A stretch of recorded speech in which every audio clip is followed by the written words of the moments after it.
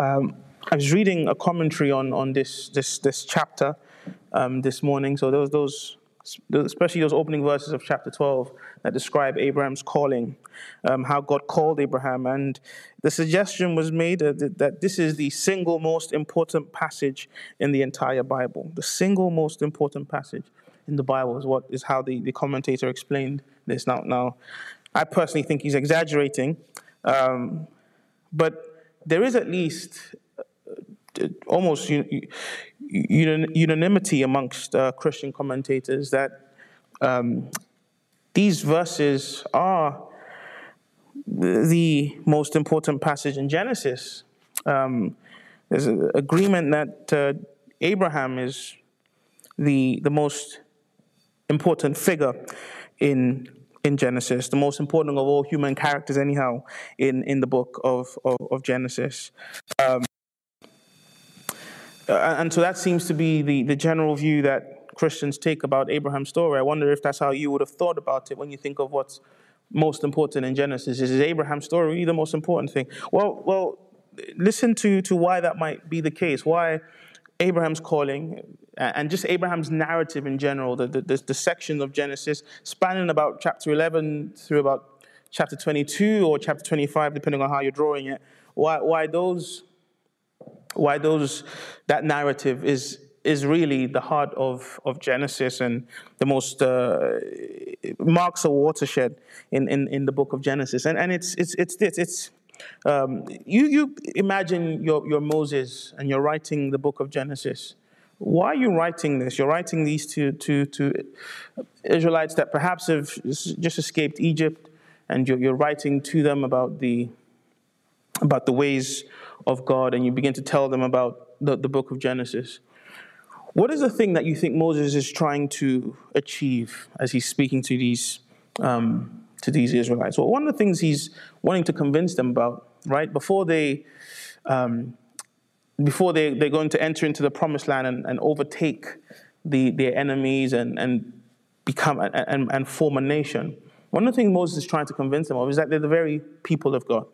He's trying to convince them that they have been called by God. He's trying to show them that there's a reason for them to believe that they're God's royal priesthood, they're God's holy nation, that there's this purpose, there's this plan that God has for them. And he's trying to show them just how expansive this plan is. This plan is more expansive than you'll ever believe. And if that's the very reason, if Moses is trying to show them that actually it was always God's plan to redeem them, they were always God's redeemed people, it was always God's plan, then you see how nothing is more vital in demonstrating that than than Abraham's story itself. It's very true that that in the Genesis story, so I preached a sermon on the fall last week, and it's very true that after chapter 3, we see examples of God's grace and mercy. There are indications that divine mercy will triumph over the consequences of the fall. There's indications as early as chapter 3, when God is sending Adam and Eve out of the garden, and Adam calls his wife Eve because she'd be the mother of all living, and God closed them. There's indications later on when after we're told about the degradation of the human race in Cain and his lineage, we find that chapter 4 closes by telling us, but there was a Seth, and men began to call upon the name of the Lord. We get indications of that, of course, significantly in a Noah who remains faithful even when God is wiping out the whole world. But the clearer picture of God's plan to redeem, so remember that I spoke about how the book of Genesis is this story, it begins for us the entire story of the Bible, the entire structure of the Bible, of creation, fall, and redemption. And the clearest picture of redemption actually begins to emerge in the story of Abraham. Prior to this, for example, prior to chapter 12 and just earlier on in chapter 11, we've seen that even after the flood, mankind continues to be rebellious against God in the attempts to build the Tower of Babel. And so it's not like the flood itself had automatically secured redemption or the redeemed people of God. It's in the story of Abraham. It's in God speaking again to Abraham that we begin to see that we begin to see God's plan for redemption come into clear focus. This is why Abraham's story is so crucial. Because Abraham's story is a story of how God promises redemption. It's a story of how God promises not simply that Israel will exist, but that they will exist as a nation, and that he will give them land, and that they will, through them, the earth will be blessed. And so it's a story of how God begins to say that he actually has plans to reverse the curse, right? When Adam and Eve sinned in the Garden of Eden, the one thing that happened in God's judgment was that there was a curse. Abraham's story is where God begins to tell us that he actually plans to reverse that by blessing. When Adam and Eve sinned, they were exiled from the land, right? They were exiled to, and they had to leave the land of Eden. The Abraham story is where God begins to tell us that he plans to redeem that by giving them a land. And so because this is actually the foremost story of redemption, it becomes actually quite paradigmatic for the rest of the Bible itself, not just for Israel. So later on, we're going to see that we see that even the promises of Israel becoming a nation and having kings. So a King David only exists because an Abraham exists. But later on, we're going to see that even more than that, as Paul tells us, and as the New Testament is wanting to always say, right here is when God puts in step, and puts in motion the plan to send the Redeemer into the world. So the story of Abraham is a story of how God begins and how God's plan to send our Savior, the Savior into the world, begins to take speed. This is the beginning of how God is going to reverse the curse of the fall, how God is going to save men from the bondage that they came into because of sin. This is that story. And so Abraham's story is crucial, not just in Genesis, but even in the Bible as a whole. And so for that reason, actually, Abraham's life has often been seen as I said earlier, just being the pattern for the life of all those who are faithful. What we're going to see in a moment is that the things that take place in Abraham's fellowship with God become the things that are repeated in the lives of all those who after him have genuine fellowship with God. Right? So when we study Abraham's calling, for example, and we see his demonstration of genuine faith, we start to see that actually, ever since Abraham, every demonstration of genuine faith has basically repeated the same elements, right? The same things we pick up from Abraham's faith and Abraham's calling are the same thing that we see every single time someone trusts this God for redemption. Every time someone becomes redeemed, every time someone depends on God for redemption, they basically play out crucial elements of the same story that we see, or the same thing that played out in God's first encounter with Abraham. And the reason for that is simple. Our God never changes. God never changes. He's the same. And in God, the plan for redemption has always been the same. The way to walk with God has always been the same. It's always been about faith. And so if Abraham was able to walk with God, essentially, the way he was able to walk with God is going to be the same for everyone who's ever walked with God. It's always going to be about, for example, faith. And that's why thousands of years later, or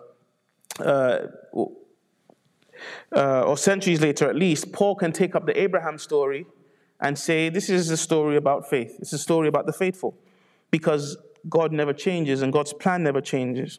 And so in studying Abraham, we're studying the heart of the Christian faith. If we look closely enough, if we read carefully enough, we're really reading about how God comes to people, walks with them, invites them into a saving relationship with them.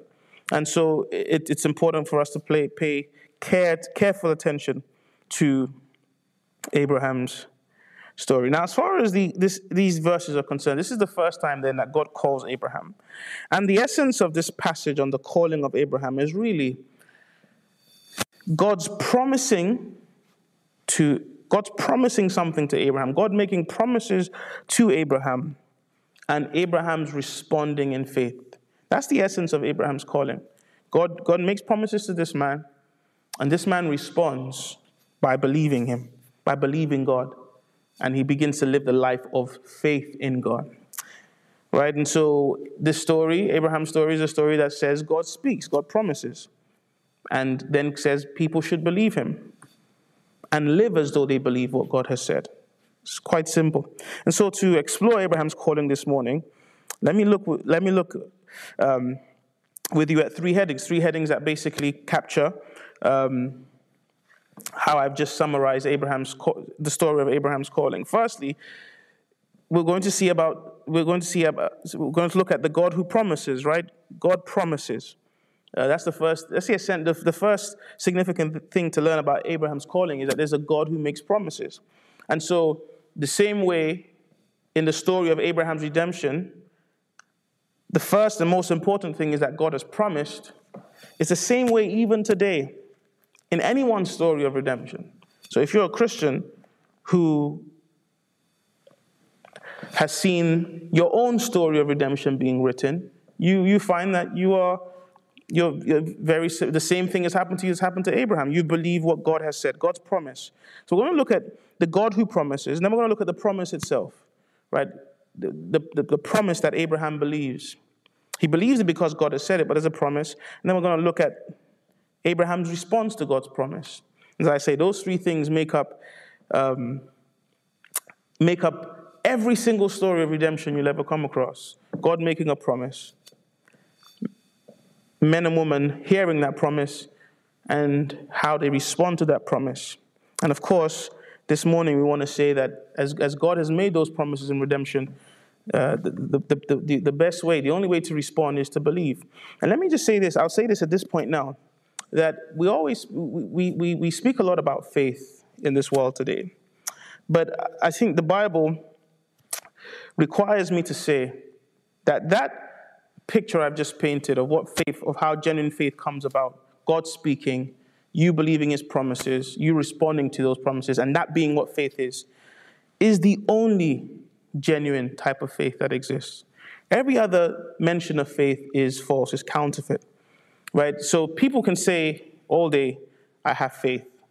People will say, I don't go by a religion, but I have faith. I am a person of faith. Well, the Bible basically suggests that unless your faith is the faith of Abraham, it's a false faith. It's not true. So it's not so much about whether you say you have faith, but what faith you have. Whose faith is it patterned after? And maybe one way to know that your faith is genuine is to ask if it looks like the faith of Abraham. Does it reflect Abraham's faith? The Bible is very clear. Abraham is the father of the faithful. And if your faith is not in line with Abrahamic faith, as is said, as is taught of in the Bible, then it's not genuine faith. But those three things first, then the God who promises, right? This is how Genesis 12 really starts. It says, God spoke to Abraham. God said to Abraham. It starts with God speaking to Abraham. And this is the beginning of Abraham's calling. It's the fact that the God who made the heaven and the earth, and who made it by speaking it into existence. Remember, God spoke. He said, let there be light, and there was light. He spoke the whole of creation into being. And that same God has now spoken to Abraham. Redemption begins, just like creation begins, by God speaking. Redemption begins for Abraham, as the creation began, by the true and the living God speaking. Because both redemption and creation are the coming into existence of life. And only God can bring life into existence. For a man to be redeemed is to say that he's coming out of spiritual death. The only way to come out of the spiritual death in which we all are is by God speaking. And so God spoke to Abraham. God called out to Abraham and told him what to do. Abraham, leave your family and go to this land that I'm going to show you. And from this passage, you see, Israel would forever learn that the word of God is their only hope of redemption. God must speak. That's why even in Egypt, before God delivers Israel from the hands of Pharaoh, eventually there is the parting of the Red Sea. Israel walks safely past through the dry land. Their enemies are consumed in the waters. But before that, what you have is because you know the narrative of Israel's coming out of Egypt spans 10 or so chapters, right? Because before Israel's enemies are consumed in the flood, the God who redeemed them, he speaks. He appoints a spokesperson in Moses and Aaron, and he just speaks. He speaks because Israel must learn that they do not live by bread alone, but by every word that comes from the mouth of God. The word of God, a speaking God. Redemption comes when God speaks. That's why Christians are so anxious to get the word out, to get the message out. That's why even in a pandemic, we look for ways to make sure that sermons can be preached. Because we know there's redemption when God speaks. There's salvation if God is speaking. That's why the Bible's, the arch enemy of the Christian faith are false teachers. Because we know that when God speaks, there is salvation. And so if you're twisting God's truth, you're withholding the only hope of salvation from men and women. God speaking is how we are redeemed. And that's why eventually in the New Testament, the New Testament authors will begin to speak about the Lord Jesus Christ, the one who is the Savior, who is our only hope of redemption. They speak about him as the Word, the very Word of God. That's not to say, of course, that Jesus Christ is the Bible, as it were, and they're just synonymous, because, of course, Jesus Christ is a person. He's not a book, as it were. What that is to say, though, is that everything in the Bible, then, is speaking about him, is testifying to him. And that what that does tell us is that the same way only God's word brings redemption is the same way only Jesus Christ can bring redemption. He's the very word of God. Jesus is the true and the living word. And so we see that from the outset, that this calling of Abraham begins with God speaking his word. And God speaking his word is our only hope of redemption. That's why it's so crucial for us, if we claim to have faith, to be listening to God's word. We have to listen to God's word in sermons. We listen to God's word as we read our Bibles on a daily basis. We listen to God's word as we meditate. God's word gives life. That's why so many, even Christians, even people who claim to have faith, sometimes are living in deathliness. They're experiencing death in so many areas of their lives. You know why? Because God's word hasn't been spoken to it. You haven't spoken God's word to an area of your life. Brothers and sisters, there's no areas of our lives where we require anything more or less than God's word. That area hasn't been found. That where something is more crucial than the word of God. Take God's word with you. It's life-giving. And it's the only place where there can be life. The moment you begin to shut out God's word, you shut out life. God is speaking. And so we know life is coming. God is speaking, and we know redemption is coming. And the crucial thing here is to say God's word can bring life where there is death. Can these dry bones live? If God speaks, yes. So God is speaking. This is the God who promises. Everything that's going to happen from here is really about the fact that this God is the one doing it. Promises will be made, but you and I make promises. The significance here is about this God who is making it. This God who is speaking. You can believe promises. We believe people's promises. That doesn't necessarily change or save us, but when we believe the promises of the God of the Bible, so many things we can say about how the story of Genesis reveals to us the character of God. But I'll really emphasize just 2 points. So this is a God who speaks, but he speaks sovereignly and with power. There is sovereignty about God's word. This is a sovereign God. There's no, of course, in the context of Genesis, we already know the God that is speaking in chapter 12 of Genesis is the God who spoke the world into being in chapter 1 and 2. And I remember preaching on the first chapter earlier on, a few weeks before, and saying that this was the creator king and that he was a sovereign king, a sovereign God. He's the same God speaking. So we already know that the word must be sovereign and the word must be powerful. But look at the other indications we get that the God speaking in this passage is the true and the living God.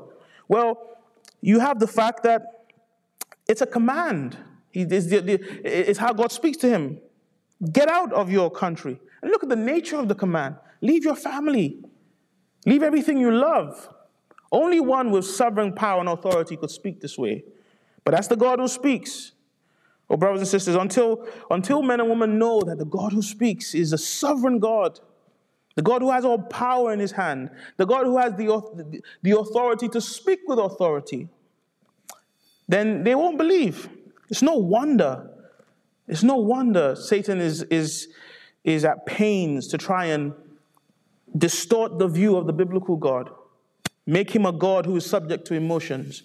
Make him a God who can be unsure and uncertain. Make him a God who can need to make a plan B. Make him a God who can forget. Make him a God who can have rivals and who can have partners. Because that way people don't treat God's word as finally authoritative. We live in a world that doesn't even respect the word of its president or prime minister. Like how many of you have already said in the past few weeks, and the Lord forgive you, all kinds of things about Boris and his and our dear Prime Minister's briefings to the nation. How many of you have doubted it and you've even known more science than him and all kind of stuff? How many of you have done that? That's the kind of world we live in. And so if only we can bring God down to our level and make him a man just like ours and place him at the head of some kind of democratic union, then we can despise his word. But we need to remind people that God of the Bible is sovereign. He speaks with authority. That's why I can say to you that God asks you to repent from this. I can say to you, God asks you to forsake this. Doesn't matter what you think. You say, this is my identity. This is all I know. But Abraham thought that. God said to Abraham, leave your family, leave your kin. Abraham could have said, this is all I know. This is what I'm made from. But this is the voice of the sovereign God. He's sovereign. He made us, not we ourselves. We have to listen to him. What's God asking of me? What's God saying to me? And Abraham probably Abraham is coming out of Ur, and the implications. Joshua tells us this, that it was a pagan city, a pagan society that Abraham was coming from. And so what happens here in Genesis perhaps is Abraham hears the voice of the true God. He had been worshiping false gods who had no authority over his life. He had been worshiping false gods who he had to feed.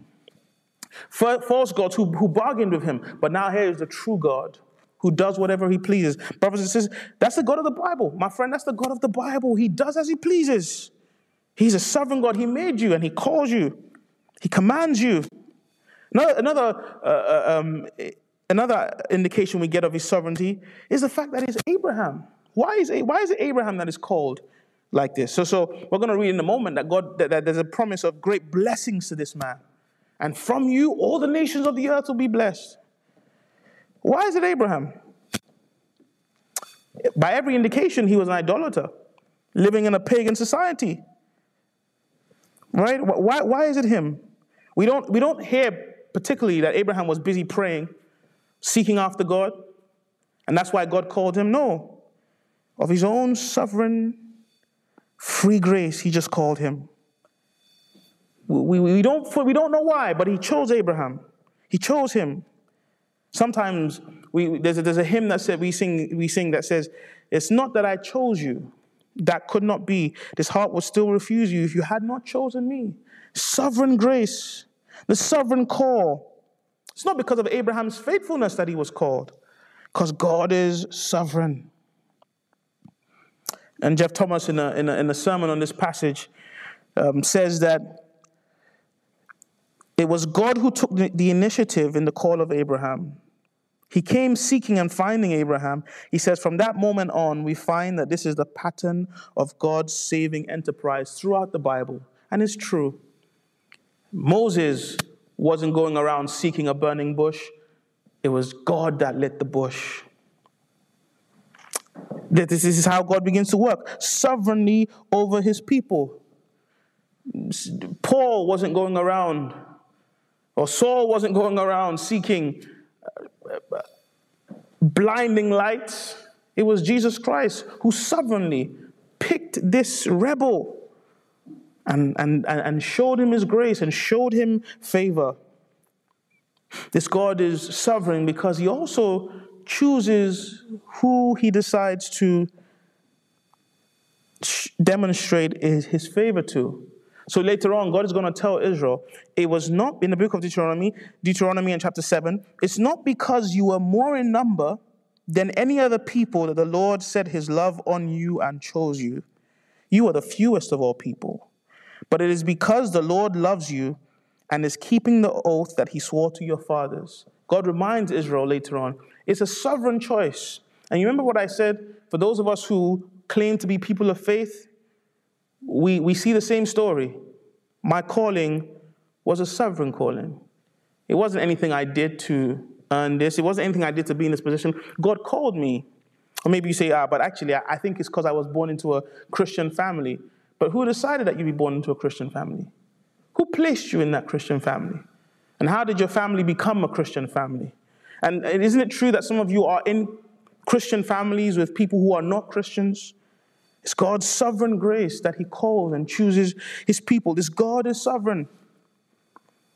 And also, you look at what he promises. He promises Abraham, if you leave your family, I'm going to give you essentially the whole earth. I'm going to make you a great nation. I'm going to make a nation out of you. I'm going to give you so much blessing that anyone who curses you is cursed, and only those who bless you will be blessed. I'm going to give you so much blessing that people will use your name as a way to kind of invite blessing. Only a God who's sovereign and powerful can promise these things. And last thing I'll say about this God is he's a God of love. This is the God who promises. He's a God who loves. And again, we probably have to deduce this by implication, but as I just read in the book of Deuteronomy, God tells us that's why he chose Israel. That's why he called Abraham. It's because he's a God who decides to love. How do we know this? Because one of the things God is doing is he's reversing the fall. By calling Abraham out, he's saying, Abraham, come out of this death land. Come out of your paganism. Come out of this life you're living towards death and come and see true life. He loved us. Well, Christians we go even further than that. We say we don't even know why he loved us. We know he called us because of love, but why should he love us? That's how incredible his love is. The Bible says it's a love for the sinners. It's one thing to love someone who is righteous, but God is loving sinners. And so that's the indication we get. His desire to reverse the curse. Think again of the extent of the promises. One thing about love is generous. When you see true love, love is generous. Love opens its door. Love opens its hands. Love wants to give abundantly so. If you're a mean person, by mean I mean you're miserly, meager, you're you call it not even frugal now, but you're stingy. You know, my problem for you there is not simply that you won't get back in future, or that's true, is that you're deficient in love. You're deficient in love, and it's very problematic to be deficient in love. Let me say this to Christians again. If you have known the love of Jesus Christ, you have to be amongst the most generous people in the world. It just has to be. Never forget that. Never forget when God comes calling to you to say, sacrifice your time, sacrifice your home, sacrifice your wealth, sacrifice your clothes, sacrifice. Never forget this. The stinginess with which you hold back to these things is a mark of not knowing the love of God. If you've known the love of God, and you have known the love of God, what I'm saying, you must live in that reality. I've been loved endlessly, boundlessly, limitlessly. So I want to give limitlessly. God give us grace for that. But this is the love of God. Look at what he's given Abraham. He called Abraham out. Yes, come out. It's costly, you think. But Abraham, I'm calling you to blessings unended. Blessings immeasurable. I'm going to make a nation out of you. A great nation out of you. It's interesting because earlier on in chapter 11, we see men who try to make a nation out of themselves. They try to be great for themselves. And God mocks them. But God says, Abraham, I'm going to make you great. The blessings God is pouring out on him. He's a loving God. Christians can tell you. He just blesses us. Keeps on blessing us. Keeps on blessing us in our sin. Blessing people, blessing the sinners, blessing the world. This is the God of the Bible. It's the God of love that calls Abraham. Abraham has to know it. When this God calls him out and makes promises of love, he says to Abraham, I'm going to make a nation out of you. Guess what Abraham needs to be able to make a nation? He needs children. And earlier on in chapter 11, we read that Sarah is barren. This God is concerned for my condition, Abraham must think. He loves. It's the loving God that's calling out to me. Even his concern for the world. The Bible says, I'm not just going to bless you, Abraham. I'm going to bless you so the nations can be blessed. He's so loving. He has to love. As I said, love is abundant. He doesn't just love just one sinner. He wants to love the world. He wants to love abundantly. That's the God who spoke to Abraham. You see the point I'm trying to make about genuine faith? Genuine faith is awoken because we see that this is the kind of God who speaks. We believe what we believe today. If you're a Christian, you believe what we believe today. And if I'm calling you to be a Christian, it's because I'm saying God has spoken. Not because I'm speaking. You probably don't know me personally, or you might know me personally. And if it was just me speaking, you wouldn't build your house on this. You wouldn't give your all for this because you know me. You say, I know this guy. I know what he's like. He's not someone who I can put all my trust in. Definitely not. But this is the God who's speaking. And he's powerful. And he's able. And he's loving. That's the God who's speaking. I hope you can hear what I'm saying this morning. If you're a Christian, that's the God who's spoken to you. If you believe the Bible, if you believe the gospel, if you're believing it this morning, you know why? Because God spoke it. Not because one man spoke it. It's not true. It's not a white man's book or the red man's book or the green. It's because God has spoken these words. It's because we believe that God moved through men to speak. And his voice is the voice of power in a life, in a world that is full of weakness. In a world that is full of, that is dying away. This is a voice of power. His voice is a voice of love. In a world that is full of hatred. True love that doesn't fail. This is the God that's spoken. That's why we believe his promise. I need to move. I'll say one more thing while this head, and I need to move on. You see, many other religions claim to have a word from God. And one of the evidence we have that they don't have this word is that they don't have this God.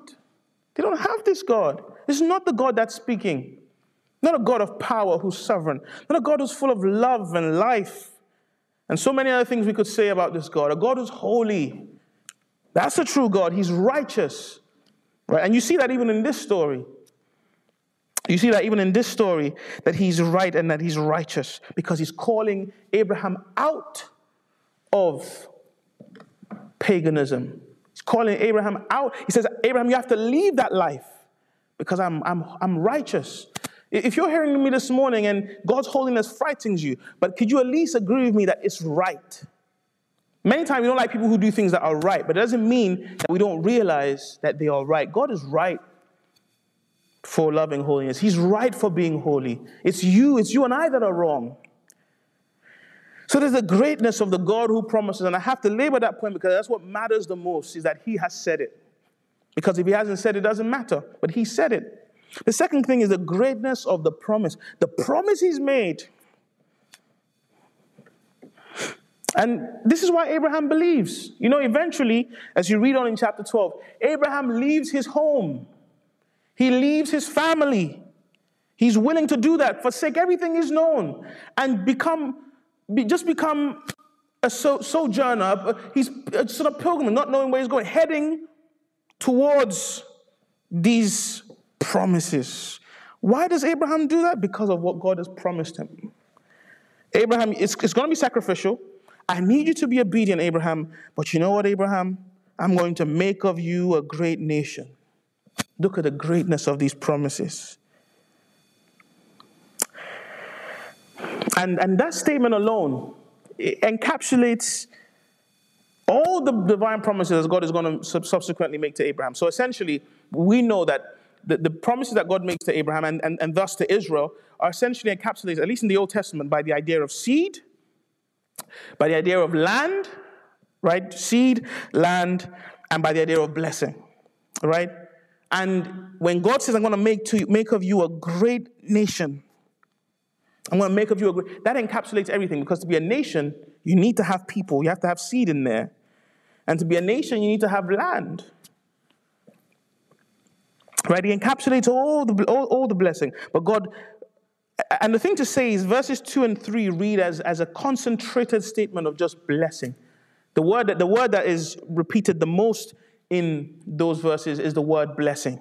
In fact, in the Hebrew, Abraham's name shares roots with the Hebrew word for blessing, so that actually Abraham's name becomes a pun for blessing. His name doesn't actually mean blessing, but in its in the Hebrew letter form, it looks like, and that's probably the intention of the author, it's a pun on blessing. It's to say this is blessing upon blessing upon blessing.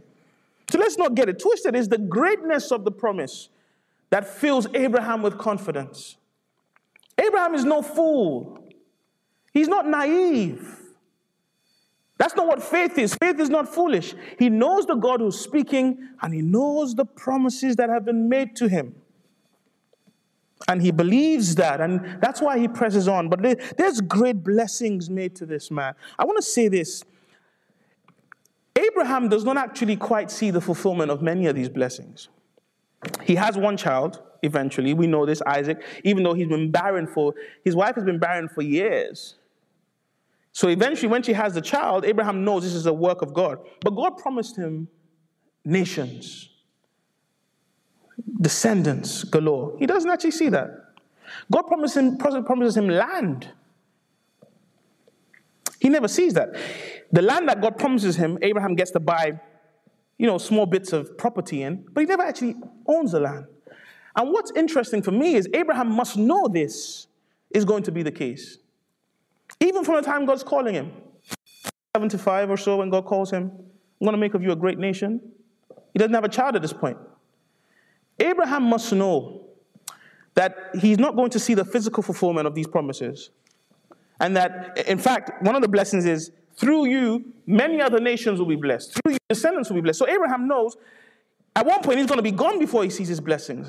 And I'm saying to you that I think ultimately, what draws Abraham to these promises is the God of the promises himself.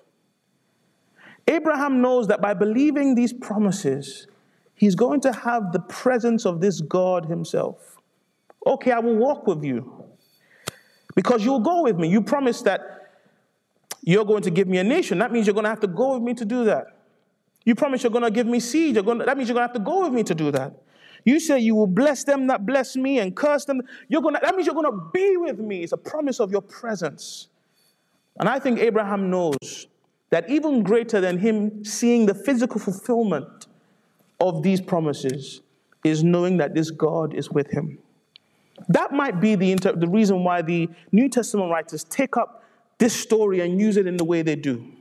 In the book of Ephesians, in a verse that is very similar, chapter 1, the verse is very similar, almost similar to this because of how concentrated the statement of blessing is. Paul tells us that in Christ Jesus, he says, "Blessed be the God and Father of our Lord Jesus Christ, who has blessed us in Jesus with every spiritual blessing." Right? Paul is in no doubt about it that when Christians believe the gospel, they are also promised blessing every bit as much as Abraham was promised. I'm saying to you that Christians believe Jesus Christ. We believe the word of God because it's a word of blessing. It's blessings and blessings and blessings. It's because God came to us when we were in a state of being cursed and said, "I will bless you." It's because God came to us when we were in a state of death and said, "I will bless you." Think of it. The thing that man fears the most is death. Because no matter what we achieve in this world, no matter how much we enjoy this world, we're all going to the grave. We're all heading towards death. So what's the point of living? But Jesus Christ then comes and says, I will give you eternal life. You see, he's appealing to our longing for blessing. I hope I don't sound like some prosperity gospel preacher here. You see, the thing about the prosperity gospel preachers is not that they shout that we have blessings, it's that they misconstrue what the blessings are. Is that they misunderstand and misapply what the blessings are. They deny us what the blessing is. The blessing, brothers and sisters, is the very presence of God with us. The blessing is the fact that even in our suffering, God is with us. So that Christians say, it is well. Otherwise known as, I am blessed. Come what may, because it all has meaning. It all has purpose. There's all a plan. And brothers and sisters, friends, I'm not joking. I could stay here for another 10 years on this pulpit and not be able to recount to you the extent of the blessings that God has promised his people. Shall we take one? Let's take the forgiveness of sins. And every single day, every single moment, we're forgiven. Yes, Christians have days when they feel like they're doing everything right. I woke up and I prayed. I woke up and I read. I settled I settled a situation that could have gone really left. I settled it. I forgave that person. I've given money to charity. I've gone to Bible study. I've evangelized. Yes, we have those days. But that's not usually how our days go. Usually our days go that we can never go one. We can't go so long in righteousness until we have seen sin rear its ugly head. That's how our days go. Usually our days go that say we wake up every morning and we're just so thankful that God forgives sin and that God doesn't treat us like our sins deserve. Think of the blessing of sins forgiven and means that I can stand before men because I stand before God. You see, I'm made right with God, so what does it matter what people think of me? The forgiveness of sin. And think of all the sins that have been forgiven in this world. Small and big sins, open sins and secret sins forgiven. Some of you, you know that sometimes you're holding within painful things that you have done, things that you can't even tell your Christian brother and sister, but you're holding and it would have crushed you if not that you believe that God forgives and the blood of Jesus Christ washes away your sin. Think of the justification. We have a doctrine that we call justification in the Christian faith. That means that no matter what we are, no matter what we do as Christians, we stand right with God. God looks at me as righteous, not because of anything I do. I don't have to earn God's righteousness. People don't understand the Christian faith. They think Christians are a bunch of people doing all these kind of things to try and be right with God. No, we do things because we have been made right with God through the sacrifice of another. The thing about the Christian life is it says the most vital relationship is my relationship with God. The biggest blessing I need is the blessing of God. Yes, there's many other things that we can't call blessings. I don't deny that. And I want to live long, and I want to be wealthy, and I want to have nice things in this life. Those are blessings, and people get them, some people don't get them, and that's all good. And of course you want to have children, and of course you want to get married, and you want to be healthy, and these are blessings. I will never deny that. And you want to enjoy nice food, and you want to go on holiday, and these are blessings, but they pale in comparison to the blessing of having God, because you can have all those things and not have the living God. And I would rather have none of those things, but have God for me. Because then my soul is safe. Because then when I stand before him on the day of judgment, he will usher me into an eternity that would make my sufferings in this world look like nothing. He's blessed us. He's blessed us. Honestly, when we call people, come to Jesus Christ, we're saying, come and be blessed because you're living a cursed existence. You know, there's a verse here that says, I will bless them that bless thee, curse them that curse you. And when Paul is speaking about blessing and curses in the New Testament, he applies it to a different thing entirely. He applies it in a way that allows me to say, cursed is the man who does not know how he can be right with God. Cursed is the man who is impressive to everybody around him, but he's a rebel against God. That's true. That's what it means to be cursed. So my brother, my sister, my friend, man, woman, boy, girl, you can be sitting at the table of your blessing and still be cursed. You can be sitting at a table which you think is a table of your blessing, because this is a table where you have financial prosperity and financial stability. This is a table where you own property. It's a table where you have your children. It's a table where you have a loving relationship. It's a table where you can go on holidays when you want. It's a table when you're healthy. It's a table where you have plans and ambitions. It's a table where you have reputation and fame and the acceptance. And your relationship with God is non-existent and you are cursed. True blessing comes from being right with our God, being right with the God who made you. Because one day we must all leave and stand before him on the day of judgment. This is true. Many people get to live till they're old before they die. And they get to see the body frail and falling apart, and they know death is near. Many people do not. Many people do not. Many people are here today and gone tomorrow. Many people don't know. They're not given any notice. But is God calling us to stand before him? What would be the point of all the fame? What would be the point of all the respect that we get in this world if we stand before the God of the universe and he sends us to hell? And so we ran to Jesus. Christians run to Jesus. And so in one sense, Abraham is told, leave your home, leave your family. And he ran out because this was a call to be blessed. This is the only place he could be blessed. So God made all these promises to Abraham. And let me close by showing you how he responds, or at least the last major heading I have is how he responded. Abraham heard this great promise. Look at Abraham's response to the promise. And the word that I must use to encapsulate it is faith. He believed God. He trusted God. He closed his eyes and ears to the opinion of people. He closed his eyes and ears to his own opinion, his own being controlled by his own emotions, being controlled by his own affections, being controlled by his own desires. And he opened his ear to God's word alone and gave himself absolutely to that. When we preach the message that the church preaches and we say, God is a God who punishes sin, and this world is heading towards destruction. Come be saved by Jesus Christ. Your response, when we say come and receive the great blessings, eternal life, and a home in heaven, and the knowledge of God, and walking with him, and having him as your Father, and having God's Holy Spirit directing you and living in you, and Jesus Christ as your Savior, when we preach that, your response is faith. The only response is faith. You see, it's the response to that message that is genuine faith. Any other thing is just faith that is empty. It's a faith that is hollow. This is, my friend, life-saving faith. Resurrection-inducing faith is faith that believes what the God of Jesus Christ has said. You believe him. You give yourself totally to it.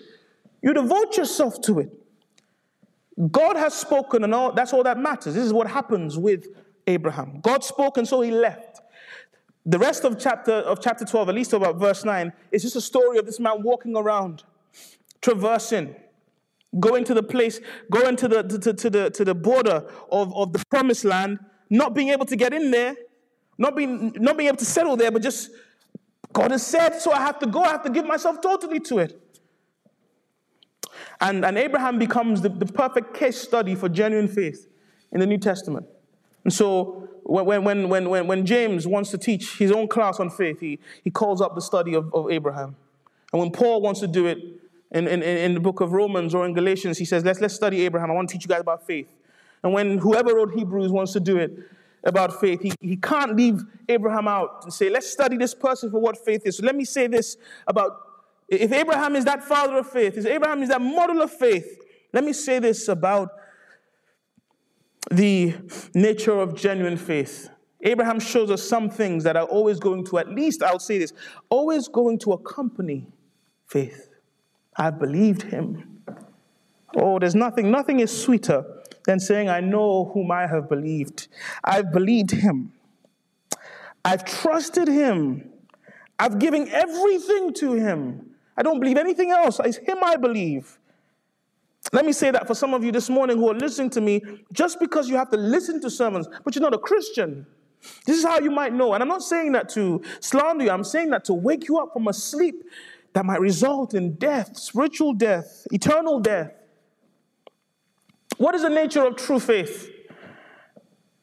It receives God's word, what God has said about himself. It obeys God's word. It's the significant thing. Everyone will tell you the major thing about what you see Abraham doing here is obedience. Obedience. And so Paul says in the book of Romans that he was sent to preach a gospel of the obedience of faith to the nations. The obedience of faith to the nations. It's very true.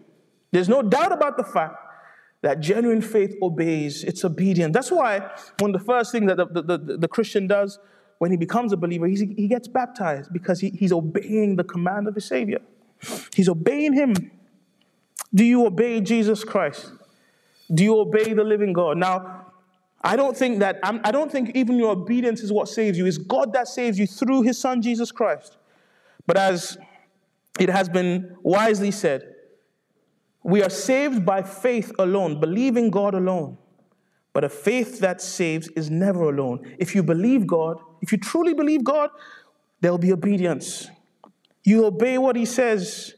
You obey what he says. You can't be living as a fornicator and say that you have faith.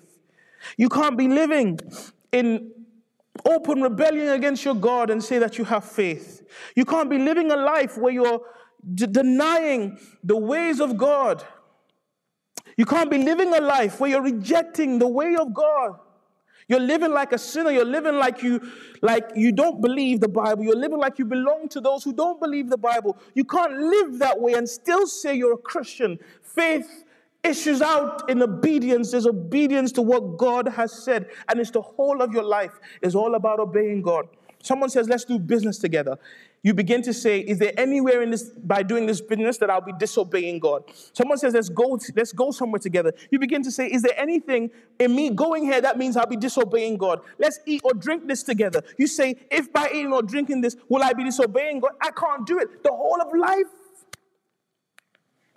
Not even mother or father can make us disobey this God. I will never disobey my mom. I'll never disobey you, Dad. I'd always honor you and respect you. But I must always first, above all things, obey God. Not even the government. I'm a good citizen. I'd never rebel against the law. But I have to obey God. This is what faith does. It obeys God. It's sacrificial faith. Abraham has to forsake home. Has to forsake family. He gives everything away. Every single thing. Because he has to believe God. That's what faith does. Faith is never going to place God and something else on the same plane. Never. Say God above everything else. It doesn't matter what it will cost me. Is it going to cost me my reputation? Is it going to cost me, for Abraham, my family, my home, the things, what I usually know? Is it going to cost me that? Is it going to cost me the way I usually think? It forsakes everything. It's sacrificial. And the final thing I'll say about faith here is that it proclaims God. Over and over again as we read in Genesis chapter 12, we see this in chapter 7. We see this, in verse 7. We see this in verse 8. The emphasis is made that Abraham called upon the name of the Lord, or Abraham built an altar. What was this? This is worship. It was worship. My friend, faith worships him. Faith adores him. Faith proclaims him. He becomes everything. Faith loves him. You love him. So, I put it like this. I put it bluntly like this. Maybe for some of you, the fact that you just don't pray, you don't even know what praying is. You just don't like reading your Bible. You just enjoy the sermons. Is because you just thought you were a Christian, but there's no faith. Mommy and daddy are forcing me to go to church. They're making me to come to church because you have no faith. I do go to church, but I only like the people there. I actually like listen to the sermons. I'm not moved by the singing. I'm not moved by the words. It's because you don't actually have faith. Because genuine faith worships him. And it worships him by proclaiming him. Right? So not just worship and singing, that's part of it. But it worships him by ultimately proclaiming him in song, proclaiming him in prayer, your kingdom come, your will be done, proclaiming him in word. We tell the world around us, proclaiming him in our lives. One hymn we sing says, let our lips and our lives express. We live out faith. We want to live for him wherever we are. Faith does that because it's loyal to Christ, because it's totally dependent on him. So because of that, because of this absolute devotion to him, there's nothing else I can do but live for him. Do you have this faith? Well, let me close by saying, if there's any of you this morning who hear me speak about this faith, and you say, I don't have that faith, which means I haven't believed the God who has promised, and which means you're saying I'm cursed. What can be done? What do I do? Well, let me say this to you. Let me say this to you this morning. Abraham left his homeland where there was pagans, where he was probably a pagan, and he was worshiping the idols, and he left that and went to follow after God. But Abraham could only do that because ultimately, one day, the one who is truly faithful, Jesus Christ, he would leave heaven. He didn't leave idols. He didn't leave paganism. He left heaven, where he was one with the true God. The very Son of the true God. He left heaven and came into our idol-riddled world. He came here. You know why he did that? So that he could walk amongst these pagans. So that he could live among these pagans. And so that one day he would faithfully offer heaven's body, as it were, for the sins of the earth. Jesus Christ, the faithful one, became faithful so that the faithless would receive faith. Let me call you this morning, if you haven't known true faith, if you've been pretending Christianity, if you don't know that you believe these promises, lift your eyes to the cross of Jesus, where he's died for sinners. And on that cross, everything has been bought. On that cross, there's everything you need. You say, I don't believe in the Lord. Well, look to the cross and ask Jesus Christ to save you from your unbelief. You say, I'm a fornicator. Well, look to him, because he died for fornicators. He was pure and perfect, but he died as though he were a fornicator. Look to him. I wish you would look to Jesus this morning and say, Jesus, save me. Save me. And you receive that gift of faith, and you believe the promises of God, that because they are the promises of God, never fail. Amen.